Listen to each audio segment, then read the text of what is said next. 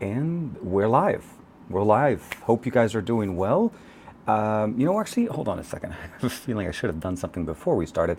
I am going to go a little bit jittery. It's only because I'm disconnecting.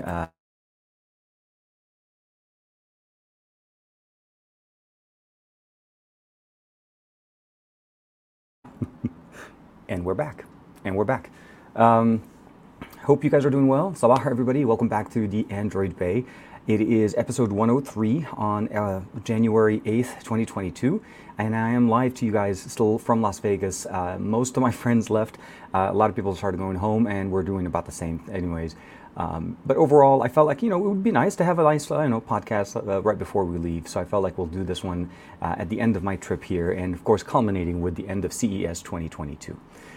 We had a couple of shows this week. Mark, sabaho, ahlan wa sahlan. Greg, hope you're doing well. Chemi's in there as well. I see Dan in there. I see Grounded Tech. I see Gitreat. Hopefully I'm saying that correctly. Jimmy Fry and Dragon, of course.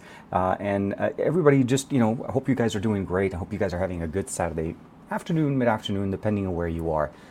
It is about 10 o'clock in the morning here in Las Vegas, which is roughly the same time that we used to have the show. CES has been an interesting week, or an interesting event. Started a little bit early for me, as every time we start early, there's always pre-CES conferences. There's PepCom, there's showstoppers. We talked about a lot of that stuff with Juan Carlos on the Best of Our Week a couple of days ago. Today I want to focus a little bit more on some of the things that I felt were the best of what I saw at CES, and some of the unique technologies that I saw at CES that I think will definitely improve our lives in 2022. Bob, I hope you're doing great. Sabaho. And sorry. And actually, if you guys can let me know if the audio sounds okay. I am using a lavalier mic. I'm using the wireless Go system, but I'm actually connecting via with the wired lavalier to be a little bit more personal and cancel out some of the external noises if there happens anybody. As you know, the family's still in there with me, and they're just resting on the other side here. With that being said, hope you guys again are having a great weekend. There is a lot more little teasers and shorts and reels that I'm going to be posting. I still have a lot more. I finally got a chance to check out the BMW car that changes colors, but I also got a chance to check out something that was very unique. Apparently there was a secondary exhibit at the BMW that I think was really, really good. I appreciate it. Thank you, man. Thanks, Dan. Grounded Tech. And it's been a crazy week. The show didn't feel the same. CES is by no means the way CES is typically known for being busy, being crowded, being you cannot get to where you need to. You're always late. You're always bumping somebody. This has been a very different experience, and I'm hoping hold on. Let me see if I can actually share some footage. I think I have a couple videos here. Wrong account. Sorry. I want to show you guys some of the. And this is going to be obviously in a separate video that I want to post to you guys a little bit later on. I was shooting some B-roll yesterday as I was walking around the show floor. So for sure, I saw a lot of technologies. I went to the Sony booth, as you can imagine, and let me see here. This is so much. Where is that shot? I cannot find the shot right now, and I should have organized my stuff a little bit better. Oh, here. So let me share this photo with you guys here on the right. I'm going to share with you guys, I want to show you guys a little bit how the show floor felt. So the show floor is by no means what it used to be. And let me go ahead and just bring this up here. I'm going to go full screen. So this was like one of those other Mercedes cars that were going on. And this was the LG booth. This is how empty it was. LG had the space. They weren't able to basically come in, obviously, since they canceled. And they kept the space, but they kept it in a very open space experience. So there was a lot of things going on, a lot of nice cars. This was close enough to the Snapdragon experience, so I was walking around. Sorry, this is streaming straight off of Google Photos, which is not the best way, but you can see it's clearing up a little bit. So that was the Snapdragon booth right there. There's a little bit more B-roll. Let me see if where else we can do this here. Can we shrink this? Nope, it doesn't. And of course there was that cover photo that we did there. Overall, I think things have been very, very quiet, and rightfully so. Not everybody showed up. I think maybe 1/3 of the attendance was there, and very few, actually like the South Hall was closed, and actually the attendance overall from companies was also dropped because a lot of people decided to go virtual, mostly because of the concerns that were going on. Now, you may have noticed the picture. One of the pictures we were looking at on the other side is the self-tests. That was one thing that CES did very well. They handed a lot of I guess the quick 15-minute response, testing for people to make sure that they check their health, they make sure they're staying on top of it if they feel like they have any symptoms or anything like that. So those things were definitely very nice. And of course, it's just been very, very different. I want to say TCL did the best. It was one of the best booths. They had a much better presence since there was availabilities. And of course, they had some just amazing technologies there. So we're into everything. Razer also had some really nice one. I dropped a video for that one as well with the Razer Project Sophia desk. And there was actually quite a few other technologies that I saw. Like one of them, I think I mentioned with Juan yesterday, was a unique speaker. Like it's a speaker that allows us, hold on, let me see if I can bring that picture here, because I think I have a picture of that one. And I also went go-karting just for reference. There's a lot of pictures of that. And the speaker itself actually broadcasts the audio to your ears. And the unique technology for that is they're making it so that you don't have to bug other people when you're listening to audio, but not only that, it's actually clear audio that you're able to listen to. So this was after TCL. And if I can, here we are, here we are. Okay, so let's bring that one back. So this is the speaker that I'm talking about right there. It's actually called the N1 while it loads. Again, this is having to use Google Photos because a lot of my content is on different phones. I took the Vivo X70 Pro Plus from Juan, and it's been my driver this whole time. So a lot of the content that you saw posted, reels, or even B-roll in some of the videos that I've been shooting on, where I had hands-on, were shot with this, as well as the A7 IV, which is the camera that we're using right now to film. So this is something that I want to say first, and obviously thank you to Sony for allowing me to borrow this. Unfortunately, this goes back on Monday, and this just does not want to load. We'll have to go back. Is it going to load? Nope, we are not doing it. Okay, here it is. Oh, this was a video. That's why it's not loading. So it's called the N1. It's from Novedo, and it's this speaker. It allows us to basically broadcast sound from these two earpieces to our ears. There's cameras present here, and of course, there's a little bit of like an indicator letting us know that the cameras are on. And once it recognizes a face, it beams the audio straight to our ears.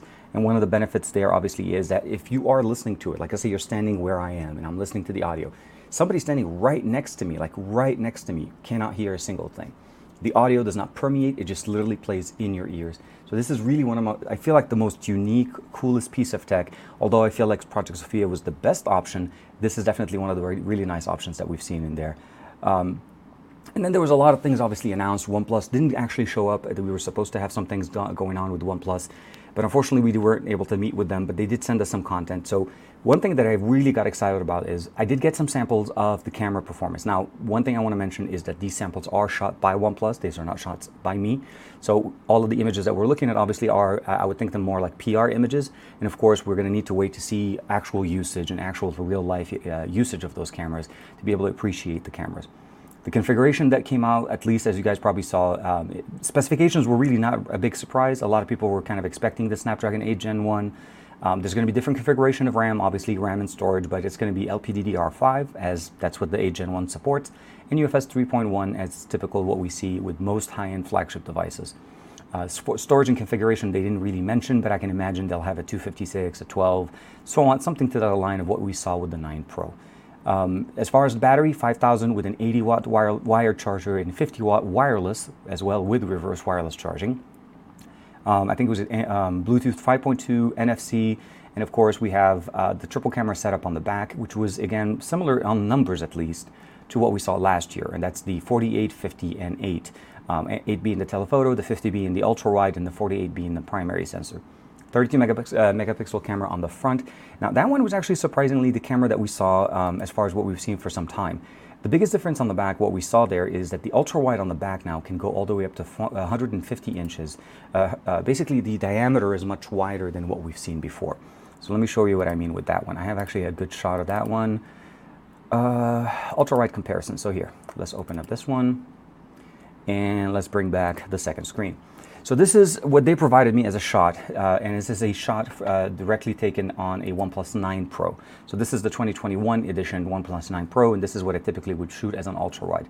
And then if we switch it over to the OnePlus, and they're calling it the OnePlus X, but again, X Hasselblad, X being the OnePlus 10 Pro. So X, Roman numeral, I'm assuming they're using the X for that. But you could definitely see the big difference between the two, going on an ultra-wide on the standard 9 Pro, well, the 9 Pro from last year, and this one. directional audio is, yeah, so not to go too far, Dan, definitely, I'm with you on that one. The audio on that one, I'll have to say this. It was surprising as a concept. It's not like I was very foreign. It was a foreign concept to me, but to see it actually applied so quickly. We were in the middle of the show. This was PepCom, and there was a lot of people going on. I mean, it's not super busy as it used to be, but it was still busy enough that there was enough background noise to actually kind of drown out any kind of open air speaker experience. Like if he was playing speakers off of his phone, I couldn't even hear that.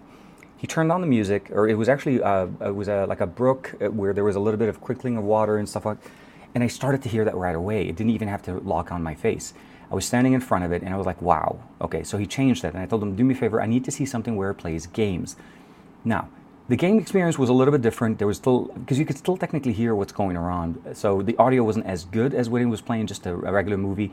But when I started to listen to the audio with Call of Duty, he was playing a clip from Vanguard. I can appreciate having that type of experience with the fact that I was able to actually be on the camera. I mean, basically still be able to talk to him about it. And the moment he and I switched spaces, I lost all audio performance. He could hear everything and I couldn't hear it.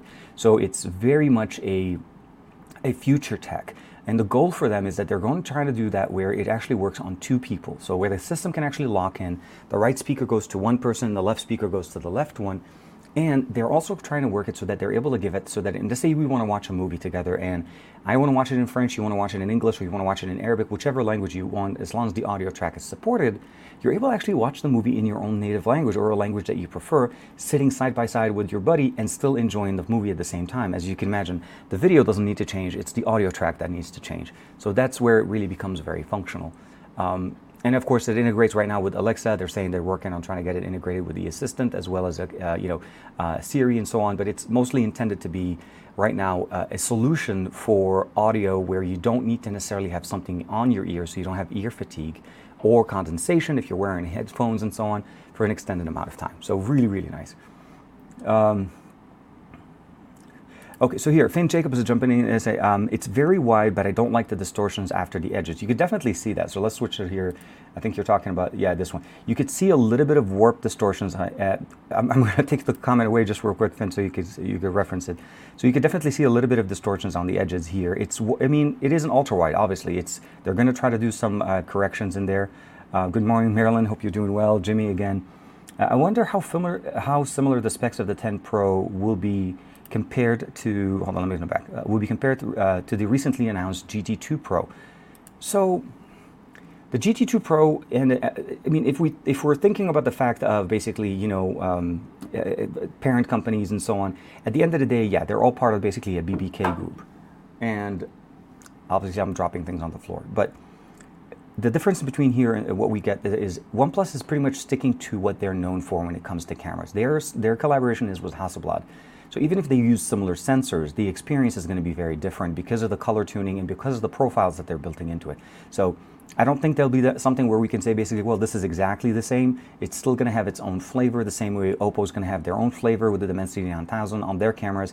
And even though they may have similar lenses, again, it's going to be something that we're going to have to see how it performs. I'm actually very excited, especially with the announcement with the Realme GT, especially the GT2 Neo, with the Dragon Ball edition, that I'm still trying to get my hands on one of them. So it's one of those things that I really have to say that they're hitting it out of the park, and Realme is definitely putting basically putting the pedal to the metal there, and they're just definitely going full bore on that one. I'm really appreciative of that. But I think they're still going to have their own unique experiences. Hey, Rolando, hope you're doing well, man. The Next Tech products are looking great. Absolutely, man.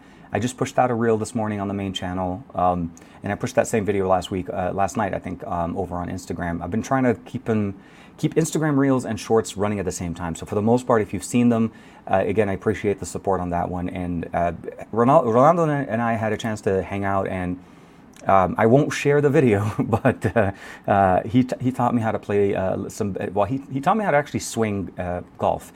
We had a little bit of I would say an excursion with TCL during the week while we were here. And then they were doing basically Top Golf here off the strip, where you got a chance to basically, it's a driving range and you get to practice shooting, or basically playing, hitting some balls in there. And overall, yeah, Rolando had way more experience on that, so appreciate that, man. And I'm happy to see you in the chat and hope you're doing well. And yeah, Again, Greg, of course, as always, Matt's do some work. Matt's jumping in, says like, I'm at work, but just popping in to see how you all are doing. Thank you very much, man. Thanks, man.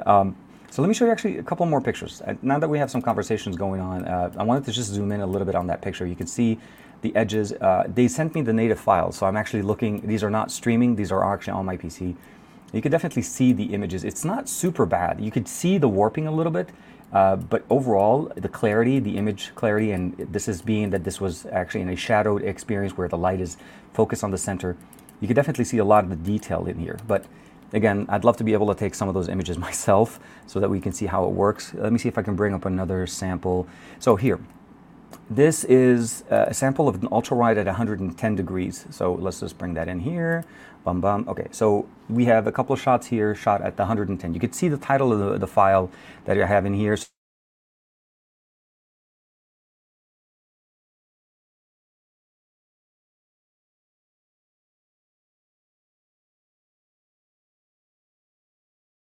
So this is ultra.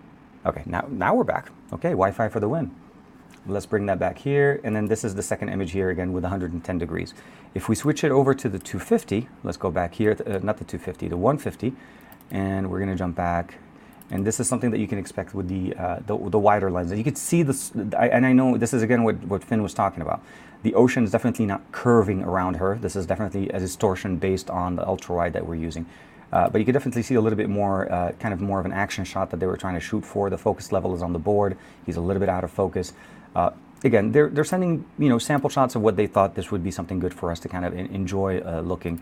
And there's also the fisheye experience, it seems like. So we can definitely look into this.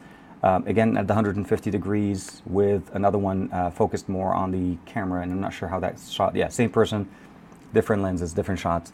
It definitely looks, I guess it was only 4 seconds. It was, yeah, I disabled, what's it called? The VPN, because I thought that's what was going to cause me all the problems yesterday, but apparently, no, we're still going to have Wi-Fi problems as it always does. And I think Rolando said he got the same thing. Ah, crap. Okay, so Rolando is holding me hostage. He has all the videos. I have a video of him, but his was so good that it's actually a compliment to his skill level. It's not even something that I can actually just say that it looks bad. But I mean, realistically, there was other things as well. But so yeah, so let's keep going with the shots. Why not? Since we already started the OnePlus conversations. One of the other image here. So they did send me a couple of videos, and I don't know how this is going to play, but there was a sample video, initial, and the movie version. So let me see. Is this the one? Yeah, this is how the camera is. This is the camera UI interface that they sent us here. So we're going to have the log, HDR. There's basically an aperture, the ISO here, resetting the video stop, and you can go ultra wide, standard, and jump in. I'm not sure if this is this is actually digital or actual. We'll have to see how that goes.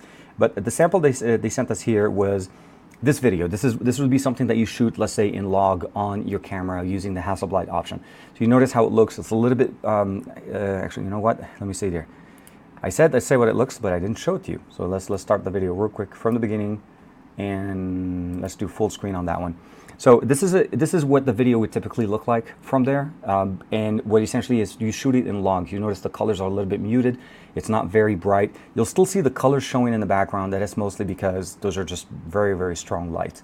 So let's go and get out of the, hold on. Yeah, we're gonna jump back here.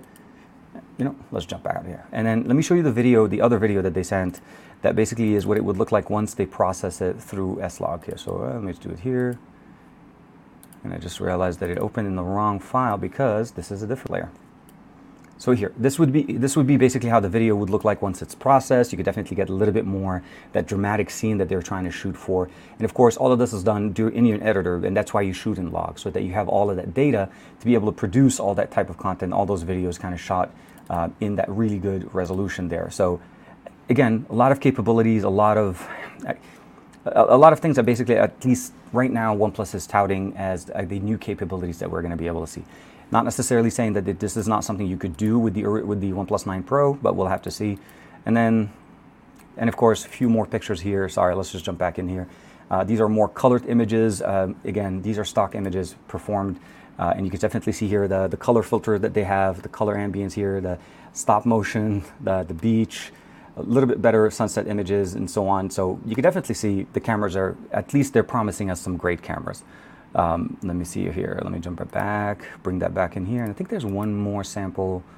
There's raw pro mode, but I don't think this is something you can definitely appreciate on on video. It's more intended to be, so here. Let's bring this one back. So here. So this one is raw plus sky edited, and you can definitely see the edit in there. And then you can, let's see, bring it here. So you can bring in a little bit more haze. This is the haze that was in there. You can take that out. So here's the original image. They bring in a little bit of edit, a little bit more to bring in the actual beach back in there. And of course, you can bring in more focus on the sky. So depending on what format you want, you could definitely edit it and get it in to be in the right format. So again, a lot of things promised. The design looks, some people are liking it, some people are not. I actually kind of like how the design looks like. It's unique. The camera bump is there. I think was it the P2D 50T. I think I explained that in the video that we posted originally. There was a little moniker on the back of it. He's just talking about basically a second generation Hasselblad camera setup. And the 50T, basically 50 megapixel, the strongest sensor that we have in there is the 50 megapixel. And of course, it's triple camera setup. So a lot of things going on in there.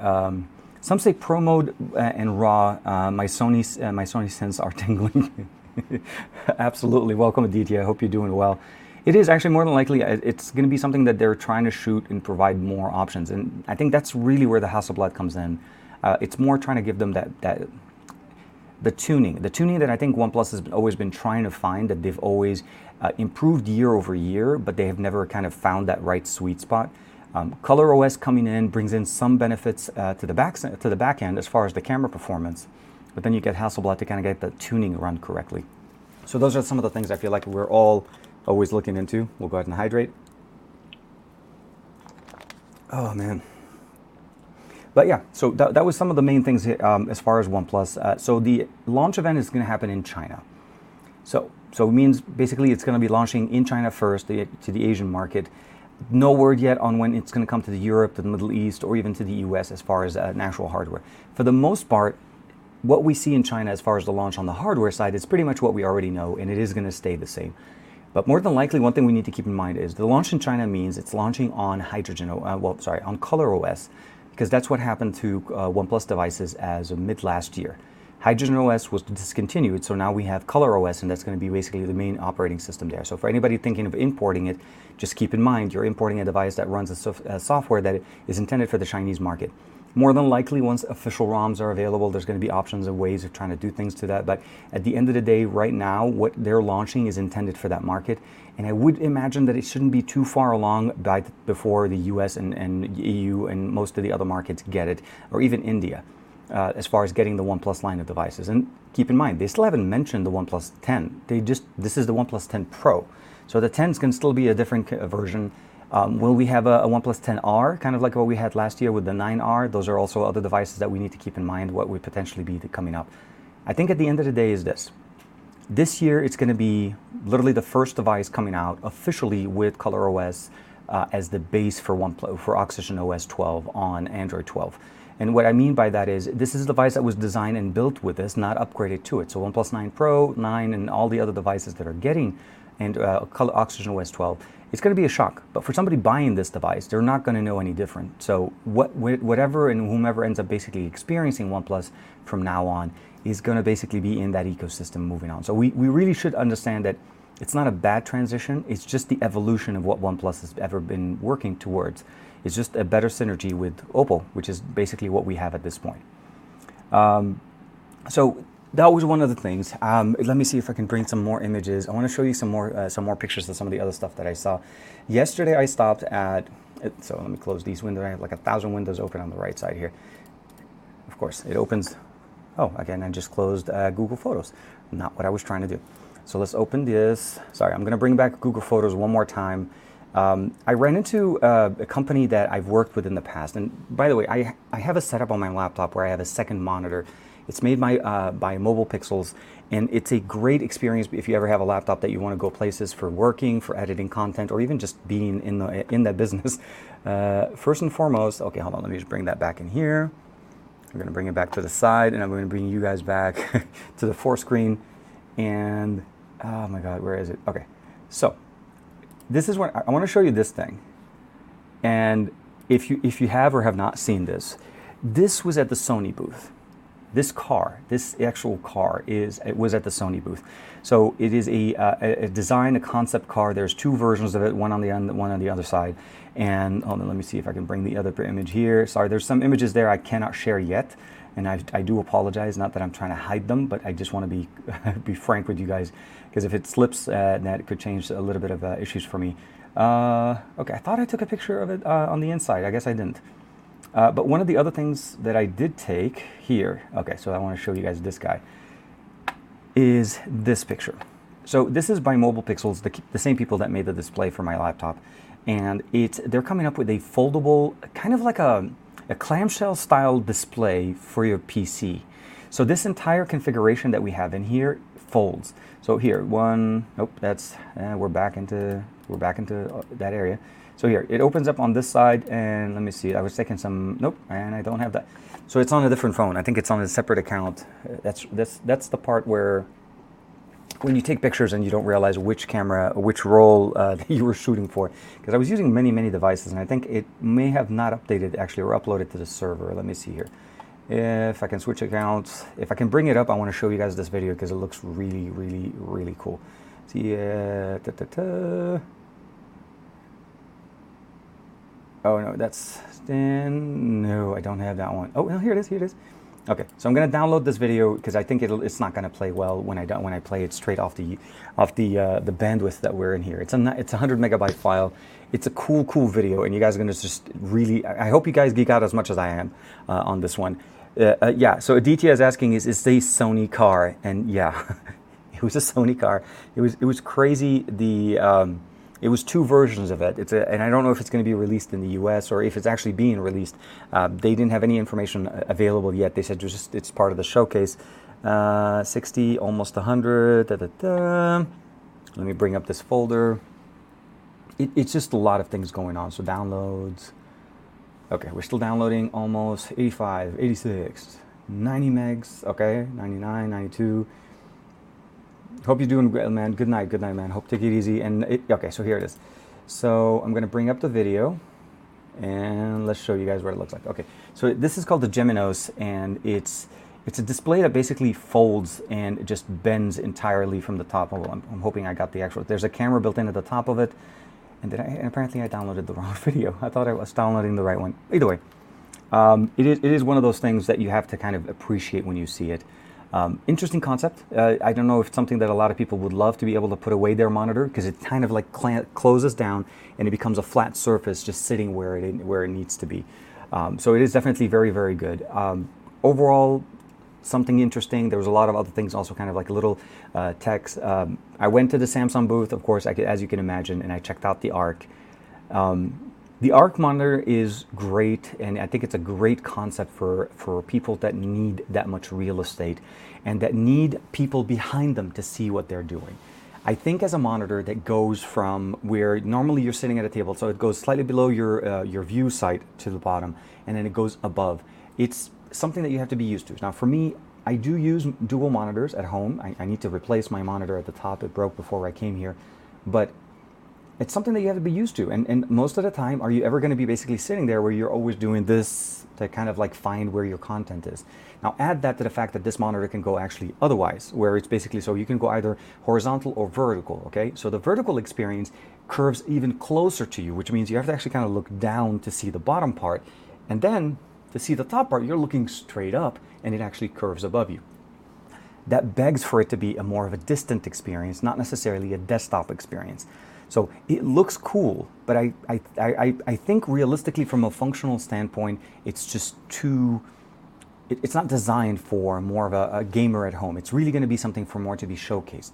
So no pricing, no information on that, but I can tell at least from one part. If the Odyssey Neo, G9 Neo, is running at about $2,500, right? That came out in 2021. And that's kind of half of what this display is. So if you kind of slice the display halfway, you get two G9s, and that's really roughly the same point of the viewpoint. It has a 1,000 arc view, which essentially is supposed to mimic the curvature of our eyes. So essentially, if you're able to see something in front of you and go to the side, that's roughly the arc of what this display is supposed to cover. So you still have peripheral vision when you're playing, so great for gaming. But I'll tell you this, most of the time when I was doing my editing, I always had my viewfinder at the top monitor, which was a smaller curved display at a 34-inch, as opposed to having it at the bottom, which kind of makes it a little bit more, it's just too much, the width is just too much to work right and left. So at the end of the day, I enjoyed looking at it. Let me see if I can bring you guys some images here, because that also looks crazy, crazy good. And that is not in this account. Let's switch back to the main account. This is what happens when you have to switch between multiple accounts, and I took a lot of pictures. I really worked that Vivo X70 Pro Plus to the bone on that one. Where are we here? So here, that was, okay. Let me bring that back. And so here, this is basically, I mean, and keep in mind, I was standing about 8 to 10 feet away from them. This is not up close. Okay, the camera brings it up a little bit closer, but the reality of the matter is, that's an entire arc of your face. And then see how much higher it goes. Like if you're sitting here, your face is sitting at this level, this is going way above. So any detail sitting there, because your tabs are going to open up in that format, even if you split your display, even if you're using it in the quadrant, which they allow us to do, it's not a very functional display in that sense. Let me see if I can bring up another one here. This is a video, I don't know, it's always going to stream badly. There's just not a good way to show it. Let's see here. This one is 13 seconds. Hopefully it comes up correctly. So you could see a little bit better. Yeah, right? I mean, you could see definitely how the display looks like. And this is just the arc. So look how, this is the gentleman standing in front of it, how much he has to be able to go across from it to actually show up as just the actual display. So you could see the big difference between the two. So that was one of the things that they announced. Some of the other things that they talked about here, obviously, as you can imagine, is the S21 FE. I'm a little bit mixed on that. I'm a little bit mixed with the S21 FE. I think it's, I'm going to say that I think it's overpriced for when it came out. Also, I feel like it should be a little bit more competitive, being that it is technically a year-old flagship with a more budget-friendly experience. It should have come out in 2021. It should have been before the Christmas season. This is when this would have made perfect sense. Now that it's been out and there is a Pixel at $599 that can directly compete with it, I feel like this is just doesn't make, for me, from a value standpoint, is how do you explain the S21 FE and make sense out of that, where Samsung's going to be releasing the new S22 in matters of weeks, maybe a month at the most. We'll hear about the S22. IFA's around the corner, and the reality of the matter is, even if they have their own unpacked and be it virtual and all of that, at the end of the day, it's still going to be the same, right? The S21 FE is late, and the features that they offer here, the color palette that we have in here, obviously are very unique. I think they're probably going to do some heavy implementation of some promotions for trade-ins, but it's still not going to be something that I feel like it's going to be very big in the sense of what you want to get people to buy in and be into that. So overall, I think it's a good experience. I think it's something that is, it's a little bit late. The colors that we have in here, let me see, we're back at the display. What else do we have in there? I think there was still, oh yeah, of course. And then there's still the freestyle display that they talked about in there. So S21 FE, I'll try to put a little video on my kind of like summarizing my opinions on this. I did shoot some B-roll for that, but I want to shoot that main A-roll back at the studio when I get back in there and just kind of get this a little bit, talking a little bit more about that. Finn's jumping in with that one. Yeah, they kind of shot themselves in the foot on that one with the price and release date. It's too expensive and it's too late. And I don't know what the direction with it is. Is it more because they had the hardware and they need to release it? I don't know. And I don't also know why it was delayed. Like, I wanted this to be, again, they would have done way better with this if it was priced a little bit lower and more competitive with the Pixel and released right before the holidays. Because I think that's when people are going to buy it. And now I think most people are seriously just sitting and getting their bills from the Christmas holiday shopping and all of that, and they're probably not going to want to fork out another substantial amount of money for a device that I feel like will be obsolete in about a month or so. I mean, and I'm not saying it doesn't have any kind of buyers in there. With some good promotions, and I'm sure the carriers will have it, there could still be a possibility for them to move some hardware. But I feel like a lot of people like us, if we're looking to upgrade and we're wanting to get it, we know Samsung releases their next flagships at the beginning of the year, roughly February, March. Why would we want to dunk that much money on an FE? You know what I mean?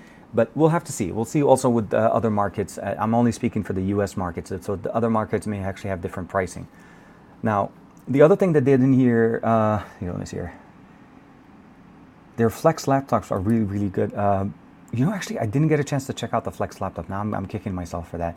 I walked their entire booth, and it was mostly like, seriously, if you could see the booth itself, it's structured around, so they had the Fold 3, they had the Bespoke Edition, which is obviously they updated that during their keynote announcement. So now almost everything that they produce has a color palette option for it. So you can colorize your refrigerator to match your vacuum cleaner, to match your phone, to match your Fold, and a whole bunch of different things. But yeah, some of those things are also very, very different. Michael Corrigan is saying Samsung's been cheap with RAM on the entry-level models. Apparently, even Ultra models will start at 8128. Don't understand why. I do not understand why they would do an 8128 option on the Ultra, where they're trying to get you to use their system, their new camera system, to its fullest.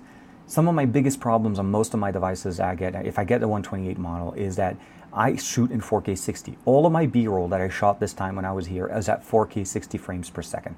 Because you want to have the flexibility. When you shoot that content at a high frame rate and that high quality, even if you produce your content at 1080p, you're still using a better source than when you start with a 1080p footage. If you do 1080p 30, you're really limiting yourself. If your phone supports it and it does a decent job of 4K 60, shoot 4K 60 all the time.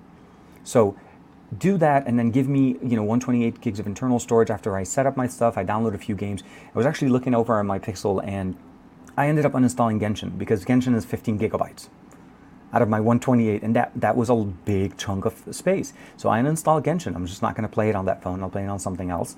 So for me, it was just something that I wanted to kind of just enjoy and just appreciate. So 8128, yeah, should not exist.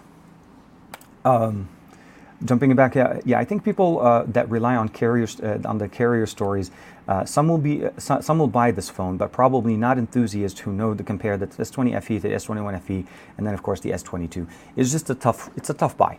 It's a tough buy because it just doesn't make sense. Realistically, if you look at the numbers, I think this is why it was not meant to be a big launch event. They kind of snuck it in. If you kind of noticed, it just became an announcement. Videos dropped, and of course there'll be more videos, I'm assuming, next week, since technically I think it's supposed to start becoming available on the 11th, which means more than likely the 10th is when people are going to start dropping their reviews. So again, keep in mind, this is more like a timeline from what Samsung does. Yeah, I don't know how to explain it. I feel weird just saying that, I'm not saying it's a bad phone. I just think it just came out at the wrong time for the wrong price. Kind of like how Finn said it. It summarizes very, very nicely. Russ says, the FE edition should be a throwback to the previous Samsungs, not a budget. For the original FE was a best, if you ask me about what was the second generation of S20 FE. Absolutely. I think Fan Edition should not be a budget phone. It's supposed to be the best, but you're getting last year's flagship for better price. How many more of these devices can they make? Because the 888 is no longer being manufactured, so I don't know how much Samsung is sitting on as far as having that much SoCs to be able to put into the S21 FE. But it is really not fitting in what the FE is supposed to stand for. I mean, remember, the first FE was really a rebranded Note 7. So the Note 7, if you remember, with the debacle with the battery, the whole issue going on, and then what happens is Samsung ended up fixing all of those hardware because they've already made so much and they've recalled so many. By fixing them and re-releasing them as a Note 7 FE, they released that Fan Edition. And then, of course, we waited much later, and then we started to see the S20 FE that I felt like kind of made the right statement. It came right after the Note 20 Ultra. It was much lower in price, and it was intended to basically be the best of the experiences that we got on the S20 and the S20 Ultras and so on. Not Ultra, but the S20 and the S20 Plus at a much better price. So this is why it makes it's a slightly tough conversation story for them to bring in. And Russ, of course, they should have a 1 terabyte, and they do have a 1 terabyte option. The problem with the 1 terabyte is it's $1,500. That phone literally becomes $300 shy of a foldable that doesn't have 500 gigs of internal storage. So it's a conversation. The way Samsung did it last year with the S21, They dropped the price a little bit. They dropped the price by $50 off of what they originally started the S20 Ultra, and that's why. And they started it with the S21 128. To go to the 256, it was an extra $50, but then to go to the 512, it was an extra couple of hundred. So the jump scale was not equal in steps as far as doubling the storage. So from 128 to 256, you go 100, but then you go 50, and then if you go from 256 to 512, that was a couple of hundred, and you're already into the $1,500 price tag. So it's always again kind of like a weird juggling act between what Samsung wants to do. I'm sure the story for the S22 Ultra is not going to be very unique. It'll be a repetition of what we had last year. It's a series of compromises, a series of tailored experiences to what they feel like. A really, really amazing thing would be if they bring back the SD card, being that they skipped the Note 21 Ultra or the Note 21 series, and they went straight to the S22. And if you guys seen it, and I'm sure it's not hard to understand, Samsung didn't release a Note. So you have a group of people that typically upgrade or they go for the latest Note, maybe yearly, maybe every 2 years, that had nothing to go for in 2021. You know, the S22 Ultra has a pen input. The Note, the foldable did have one, but none of them really gave you that same experience, right? That Note experience. If you're used to having the pen in the silo and so on, with all the rumors that we're seeing, the the S22 Ultra / the Note 21 Ultra is going to be the Note for this year. So if we get all the people that love the S series and all the people that love the Note series, it should show better sales for them. I'm hoping that they use this as a smart launching pad and bring some features back, understanding that people that have high performance devices, that purchase devices at that price, want the flexibility, want expandable storage, not to access it all the time, but to offload the content off the main storage. You do not need your entire music library and pictures and video library on your main storage all the time. This is something that you access every once in a while. You shoot your content on the main storage and you move it over. That's the flexibility. I think a lot of people misunderstand when we say we want expandable storage because we want to run our stuff off of it. It's really more about offloading the storage so that you're not running out of space and having to uninstall apps. But let me see here real quick. I think I missed a few here. Okay, I think DT and Jimmy are talking back and forth. Sorry, let me see here. TK, the new Tab S8. Any word on the new Tab S series? Am I maybe one of the few that excited me the most? Especially other OEMs are now coming up with their own tablets. So I'm a big fan of the Tab. I have the S7 Plus from them. And it's a tablet that I use on a daily basis. Every time I shoot video, that's the tablet I'm using to connect to. I use it to be able to do some work off when I'm outside of the office. It's very, very flexible, very beautiful display, and definitely the most premium Android tablet we have on the market right now. It's sad, but it is. I think the S8 series is definitely going to be much better. It's hopefully more affordable, but I want to see some improvements on the pen input. I like the pen configuration that they had on the S7 Plus. But I feel like if it sits there, and you're not using it, the pen over time, it will drain the battery on the tablet overall. So you have to take the pen off and remember to do so. I learned that the hard way because I don't have my tablet connected all the time. So no word on that one yet. I'm imagining it'll be closer to the S22. I think this is going to be a much bigger unpacked. Although I heard it's going to be virtual, it's still going to be something that we can definitely pay attention to there. Michael jumping in, honestly, maybe the best part about expandable storage is it saves money at some point, at that point of purchase. You don't feel obligated to buy the higher end storage variant if you can add basically an SD card. Absolutely. I think that's one of the biggest things. And I think Samsung realized that there was a form of way of making money from us by making us buy more storage.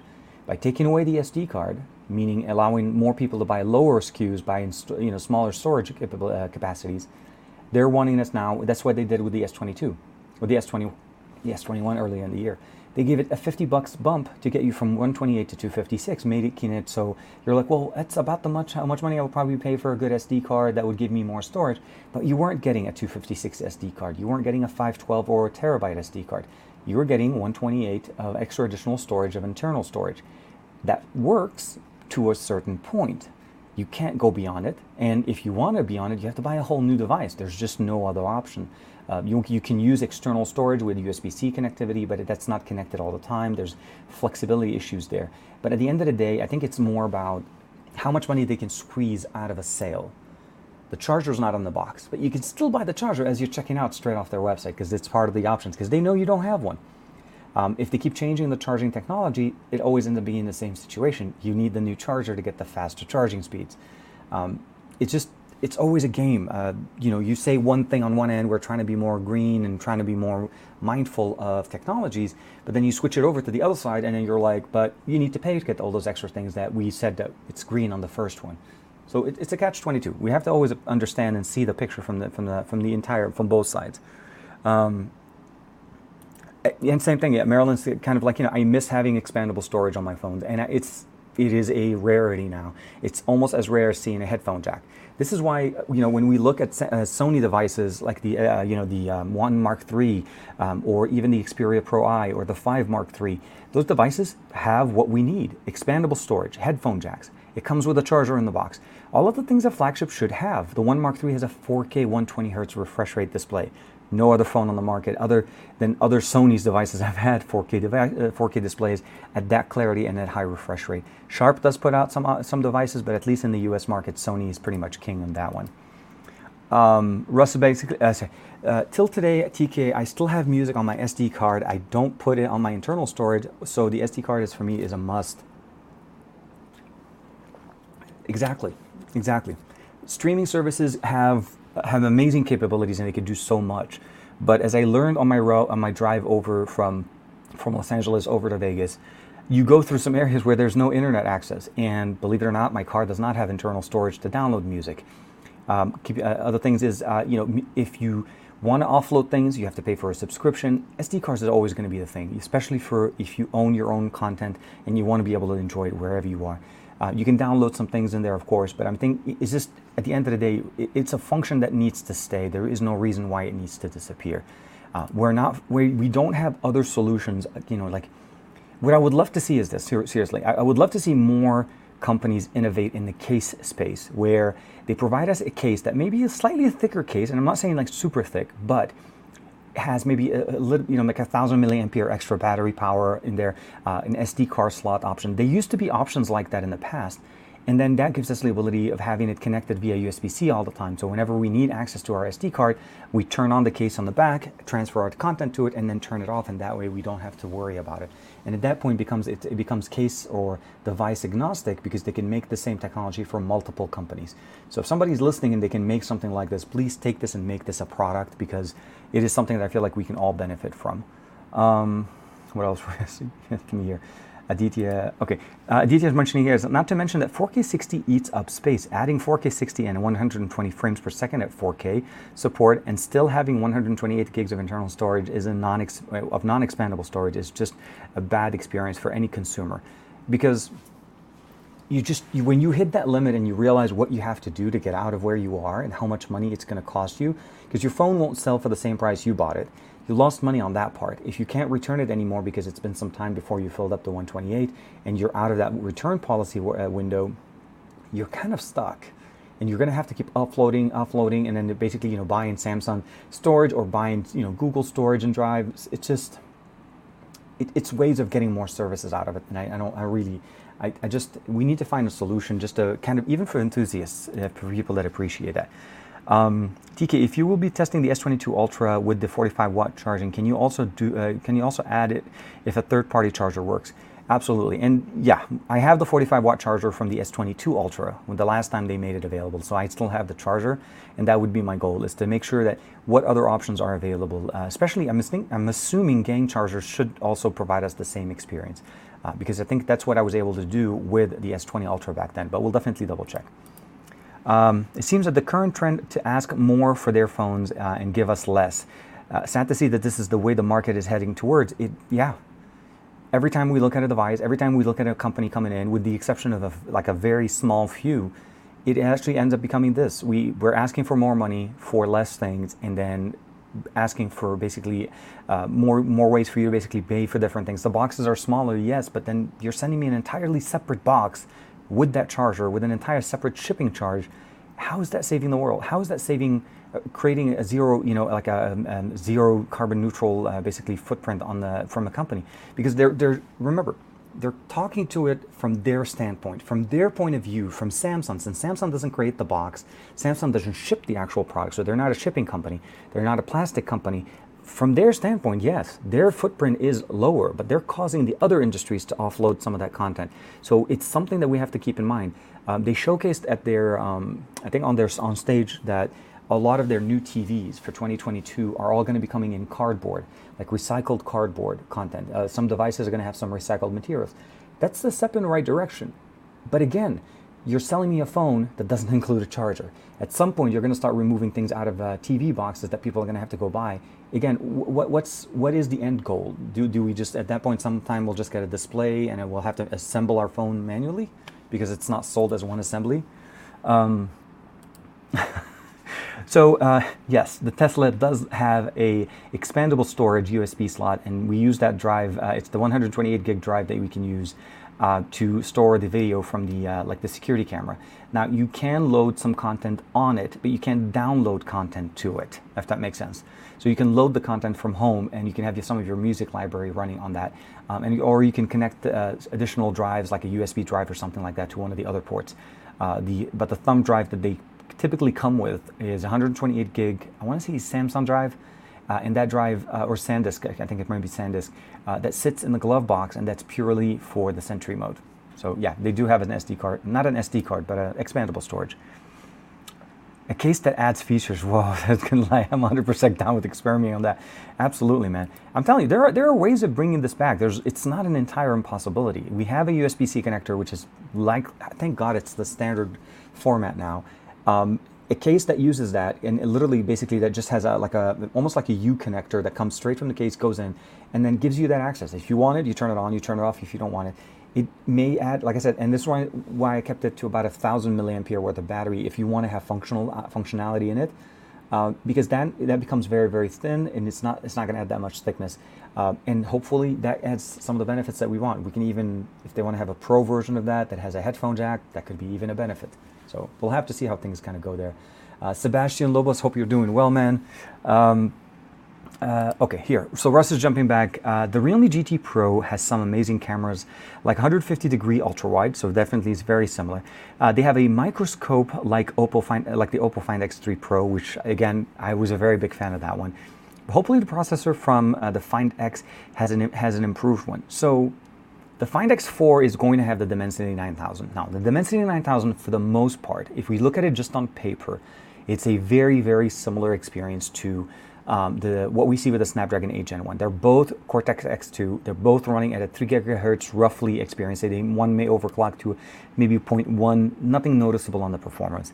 Where the biggest difference is going to end up becoming is where the Adreno over the Mali GPU is going to be performing, depending on how that experience is going to be going on there. Also, the Snapdragon 8 Gen 1 only support LPDDR5, where the Dimensity 3000, because they worked with the manufacturer of the RAM, they can go to LPDDR5X, faster RAM support on the Dimensity 9000. So there is potentially some things that can actually be working very well for the Find X4 Pro. To top it off, what's it called? If I'm not mistaken, during their Innovation Day, Oppo announced that they developed their own NPU. So there's going to be a lot of specialty tech inside of the Find X4 Pro over and above what's going on with what we've seen with other devices. Even if they end up using the Dimensity 9000, they're not going to be able to get the same experience as what the Dimensity 9000 can do on a Find X4 Pro. So I think Find X4 Pro is going to be very much a unique experience or experiment from Oppo to provide us that experience. And I'm sorry, I know I keep keeping that picture sitting there as if it's the picture we should be looking at the whole time. But yeah, I'm excited to see. Realme is definitely leveraging their relationship with Oppo, as well as what OnePlus is doing at this point. And I think we need to see what the capabilities are going to be there. I'm excited to see what they offer. It is currently only available in China, so we need to wait for the international markets.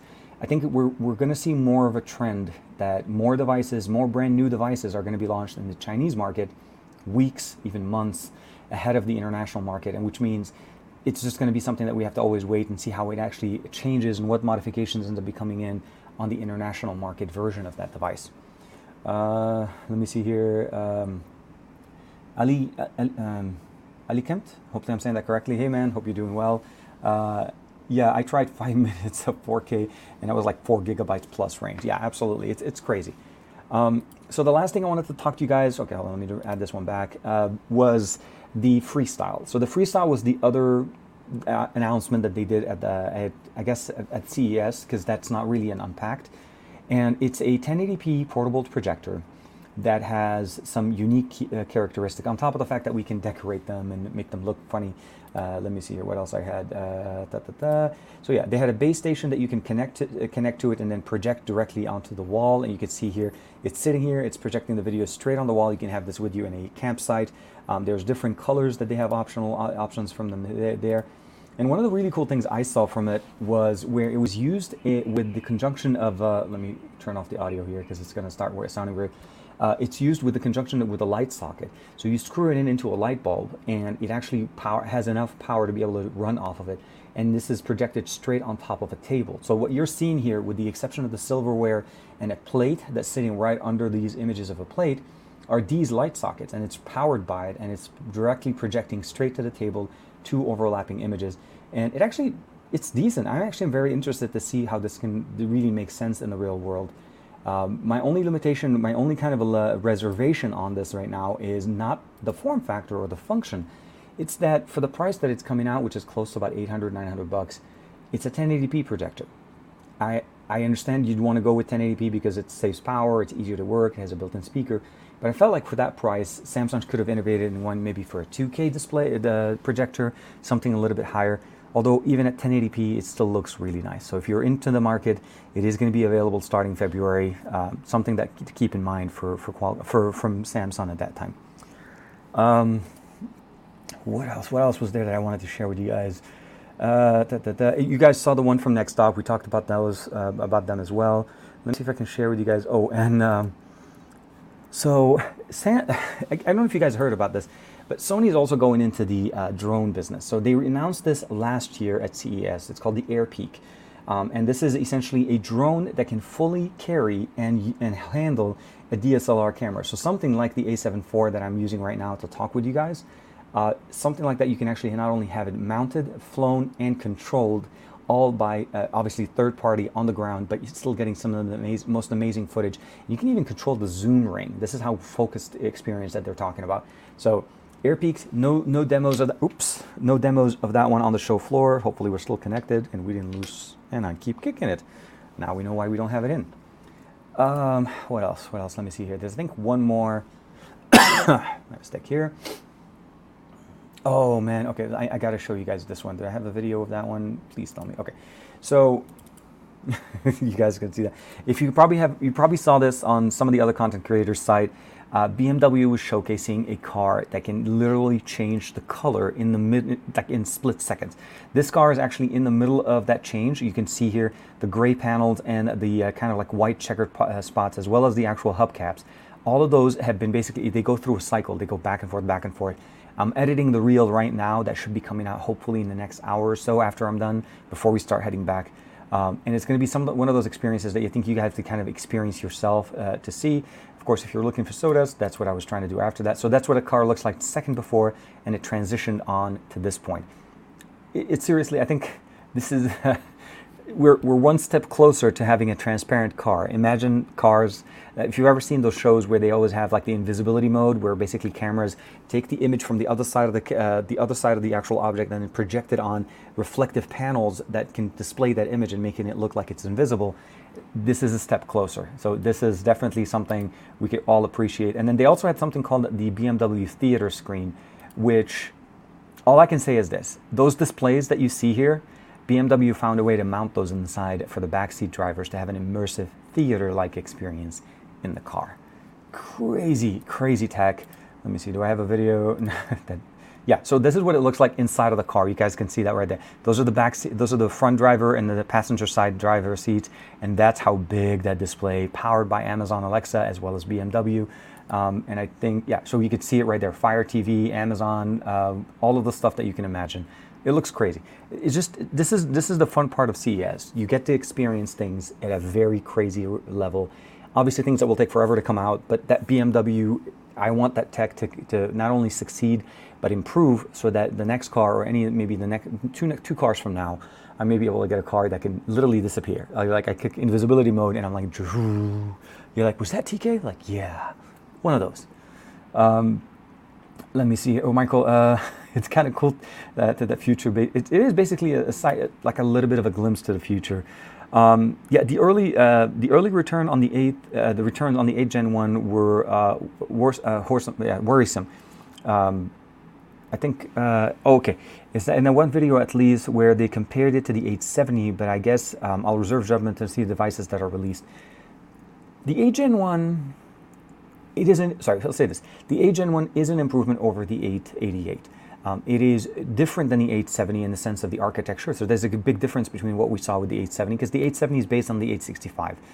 That's where we had the modem and the SoC separate from each other. There's also not as much optimizations. The triple ISP configuration came on with the I think 888, and the 8 Gen 1 continues that. So there are some basic differences or fundamental differences, but the optimization for the 8 Gen 1 hasn't really been picked up yet. This is what happens when devices come out before the end of the year, before companies can start optimizing for them to get the full benefit of them. From what I saw during my testing session for about a couple of hours with Qualcomm over in Hawaii during the Tech Summit, it actually does perform better, but it doesn't really necessarily handle heat as much as better than what the 888 was in its situation. I mean, both needed heat management. And from what we heard from Qualcomm is that they're providing the parameters, they're providing the resources to the OEMs to build their devices with better heat management systems to handle the dissipation of the heat from the 888 or the 8 Gen 1. So when we get to that point, we need to see the different flavors. We need to see what Realme is bringing in, what OnePlus is going to be doing on theirs. All the information they shared with us, by the way, not one thing talked about gaming or heat concerns. So we'll have to see how that performs. And of course, I think the moment the phone is available in China, we're going to start seeing some videos and people pushing out content on these things. So we'll have to see how that goes. So I'm really excited to see what comes out, but I'm also a little bit reserved on how they're going to be managing things and how things are going to be working on them from there at that point. But thank you. Yeah, I appreciate that, man. I don't know how I feel about having Alexa in my car. This isn't the first place, Aditya. Amazon's been putting out, there's a dash cam that has Alexa built into it for some time. There are actually also some cars that have their navigation system based on having the Alexa ecosystem in there. So it's not the first time, and I think the way BMW is trying to do this is they built their UI to fit the Fire Stick experience in there. They're going to be running it with 5G. It's really, so I'll say this, when I sat there and I was watching this movie, I did not feel like I was in a car. I felt like I was in a theater. The seats behind me have rumbling, like they have I want to say like force feedback responses, speakers behind me. There's a control on the armrest on the left. Do me a favor. Don't waste too much time. In about an hour from now, before I get in the car, it's going to be, I'm going to release it on my Reels first, and then I'll shoot it over to my YouTube a little bit later on. You're going to really be impressed with the way it looks. It's just crazy how it's set up. And the display entirely rolls up to be part of the roof of the car, and it comes down and lights up. Like total geekdom and the best experiences you can ever imagine in a BMW. And it's coming out. They wouldn't tell me which car, but they told me obviously that it is something that they're working to bring out in this year. So this is not a concept. This is a reality. Just it's a matter of time before it happens. So I'm I'm with you. Didn't the 8 Gen 1 have heating issues like the 888? So Sebastian Slobos, yes, exactly. The architecture didn't really change much, and Qualcomm wasn't really changing. I mean, they were trying to improve. They're still trying to give us more power. They went to a smaller architecture from the basically the 5 nanometer to the 4 nanometers. So it wasn't a big jump, but they're still trying to pull more power out of the system, which generates more heat. Again, it doesn't mean that it's not going to perform well. It's more about consistent playing or consistent throughput for a certain amount of time. And I think that's where the heat management needs to happen. It doesn't mean this is not going to be able to do 0 to 60 in 4.5 seconds or even 3 seconds, but it's how long can it stay at 60 or even go to 100 after that. That's the consistency where heat starts causing throttling, starts causing different experiences. And if I can get my hands on. One thing OnePlus and Oppo do, and I think Samsung's been doing also for some time, but not a lot of people realize, is they release or they push out their phones when they first come out. They don't actually give you the full power of the phone. Like for OnePlus devices and for Samsung devices, you need to turn on throttling mode, or I think it's called, let me see what it's called, enhanced processing. And I'm 100% sure we're going to see it again in the way we have it in there. So it's called processing speed. When you turn that on your Samsung, that's when you get the full power of the 888. what's it called? It's the same thing with what they did with Oppo. The Find N and the OnePlus 9 and the Find X3 Pro all have a feature inside of the battery mode to turn on performance, high performance mode, which at that point you're getting the full power of the 888. You don't really need it, but if you do and you definitely need to put it on, this is where you turn it on. I don't know if they're ever going to basically put in a toggle inside of their notification panel, because I feel like that's the best way, but at least on Samsung's you can. But, oh, I love it. But yeah, Sebastian, you're absolutely right. The heating concerns are definitely still there. They didn't go away. Do you have any any updates, news from Sony about the next generation Xperia Pro I? What would the next? So Sony's been. So the thing with the Pro I, it barely just came out. So my understanding, at least, the biggest thing that they want to focus on with the next generation of it is to improve the camera experience. Maybe actually give us the full potential of the 1-inch sensor that we have on the Pro I.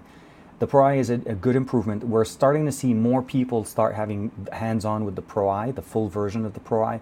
I got a chance to play with the Pro I back, and Juan Carlos the same thing, when it was a prototype. So the prototype was great, but we didn't have access to all of the lenses. The hardware wasn't final. And now people and more creators are able to see it. So we're hopefully going to be able to see some more or better improvements or better experiences there. I'm still waiting from them to get me a straight answer as to when the 5 Mark III is going to be coming. I mean, we are, today's the 8th of January, and it is literally a year later. We were supposed to get this in the summer. The 1 Mark III came a little bit later, but the 5 Mark III is still not in the US. It's available in Europe and I think in Asia, but just not in the US. So I'm hoping to find out more from them.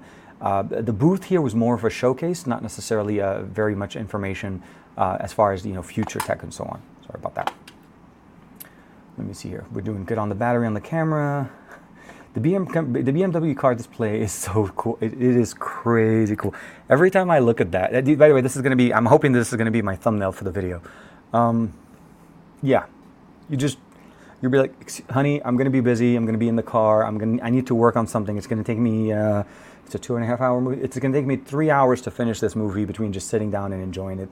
Now, they did say that this function will work while the car is driving, but in driving mode, it disables the speakers in the car and it becomes more of a Bluetooth experience. So you're still able to enjoy this if you're sitting in the back seat. It's just, the person in the front seat is going to be like, why am I getting the worst experience in here? They're sitting there enjoying a movie, and I'm like, I'm the chauffeur at this point. But I'm sure that whatever model the BMW, it's definitely going to be an amazing. It's supposed to be in their high-end, super luxurious edition cars. Absolutely, I'm not sure the Model 3 will get that, but it'll be one of those things, of course. Aditya is jumping in. I am now more inclined towards getting a dump car, one from like 2007, a Polo or something. I really don't feel comfortable that with that much smart assistance in tech and basically there and having to mute my microphone. It is definitely a balance. You have to kind of figure out what features do you want. I'm pretty sure this is not going to be available to the masses, because I'm pretty sure this is going to be super expensive. There's no question this is Gen 1 of maybe 6 years or 7 years before we start seeing it in other cars like a Ford or a Renault or Citroën or something like that. So it's one of those things I really appreciate having, at least getting a glimpse of. And even though I was there for maybe about a minute or so, it felt like a theater, man. It felt like a theater experience, and I was in a car. And that's crazy, because that display is really wide, like seriously, one of the really wide monitors. Where I was trying to see here, yeah, I know it's like here they have okay, is this gonna actually come up? No, it's loading, means it's a video. Let me see here. I think this was the picture. You could definitely see these are large monitors, and that was the car. They had that encased in a box, so you couldn't even tell what it was. So overall, CES 2022 has been a mixture of up and down. There's good things, bad things, experiences going on. It's a start. I don't know how things are going to be the rest of the year. I think I saw somewhere there was an email saying that E3, that typically a convention that is held in Los Angeles, in the Los Angeles Convention Center, has announced that it's going to be virtual, and that actually is supposed to come up in months from now. So at the end of the day, I think this is still going to be something that we need to see how it unfolds. At the beginning of 2022, CES was still held. We'll see how it goes through, and hopefully we'll have better things and maybe better control over the current situation. But I don't want to. I mean, obviously, I can't tell the future, but we'll have to see how things kind of go in there. I just, I never wanted a smartphone like an Echo because the Google. Oh my God, yeah. Okay, here, Jimmy Fire Dragon. In terms of Wi-Fi modem, do you prefer the 888 Gen 1 or the Dimensity 9000? Right now, I mean, since I haven't used the Dimensity 9000, it's hard for me to tell because it's still more of a performance. I still feel like the Snapdragon modems are performed better for me over the Dimensity modems. But I think the Dimensity 1200 and 1100 have been a massive improvement. So it's not something that it's hard to provide. It's more about when you need to get the higher end models of both chipsets to get the best performance. But if I had to pick between the two right now, I would probably say the Snapdragon, and we'll have to see how the Dimensity 9000 performs. I'm hoping I'll be part of the group that works with the Find X4 Pro when that becomes a thing. I'm excited to see how it goes, and I hope this becomes something that we can talk about in a little bit and share just the experiences and see how things kind of go there. Oh man, let me see here. Is there a processor Hall of Fame? What chip would it be in? If there's, oh my God, I'm sure the 810 would be there. The 800 series are definitely going to be there. The 765, I think, would definitely be one of my chips that I would love to put there because it did so well last year with so many devices, giving us flagship experiences with mid-ranger specs. But other than that, I think the biggest other part that I felt like was really the best part is getting a chance to see a lot of creators and some of our friends that we all know, like Rolando. I got a chance to hang out with him for quite some time. I saw Adam from Tech Odyssey. I saw Josh Quinones, of course, as well. Got to hang out with him there. I saw Josh Vergara. I saw Issa. I saw a whole bunch of other content creators. Nick Gray from Fandroid. And it was just more about just hanging out and getting to see people. And of course, the folks over at TCL for having us over on Monday and doing that little demo area. That video was really very excited, me being behind the camera. So it was very, very nice. And it kicked off CES with the right foot. So with that being said, I know we're a little bit over an hour. I know it's usually the show goes a little bit longer, but we're finishing up just, kind of like our trip here to CES. And I hope you guys are enjoying the content. There's still some more content coming up. I think at least 3 to 4 more shorts/reels that are going to be coming out within the next couple of days. I'm going to try to culminate all of that. And then by Monday, I'm going to drop my video on the S21 FEs, my thoughts on the S21 FE. Not just necessarily the hardware, because I don't think this is something that we need to play too much time on it. I think it's more about the concept of what it is and what it represents and when it's coming out and what it does to the market. If it's something that is we should be paying attention to, or should we basically just buckle down and keep our attention focused on the S series, as I think what we mostly should be doing. So this is typically where we do I think if you guys are familiar with it, the TKception. We're going to try to do a condensed version of that one. It's a part of the show where we do a little bit of a visual effect, but as you guys, everybody knows in the chat, we always do that. And I want to bring that back. I don't want to skip that part, of course, of the show. CES has been a busy week. I am hopefully not going to be coming down with anything, and I'm hopefully going to be okay going back. It's been fun. Can't wait for next year. Hopefully next year we'll have more things to cover, more things to talk about, and of course keep things with us here on the show.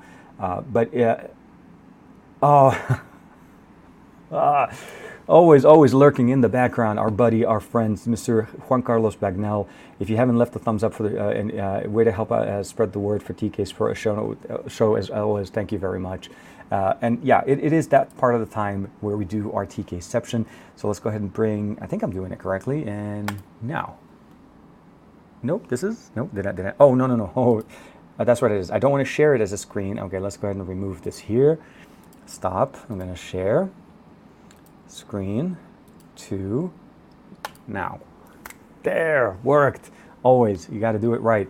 So with that being said, I want to say thank you very much for everybody for hanging out with us. As always, Chemi, of course, sorry. Chemi Torres is with us, TK Amigo, TKception, TK R Bay, the Androidception Bay, and TK CES Bay.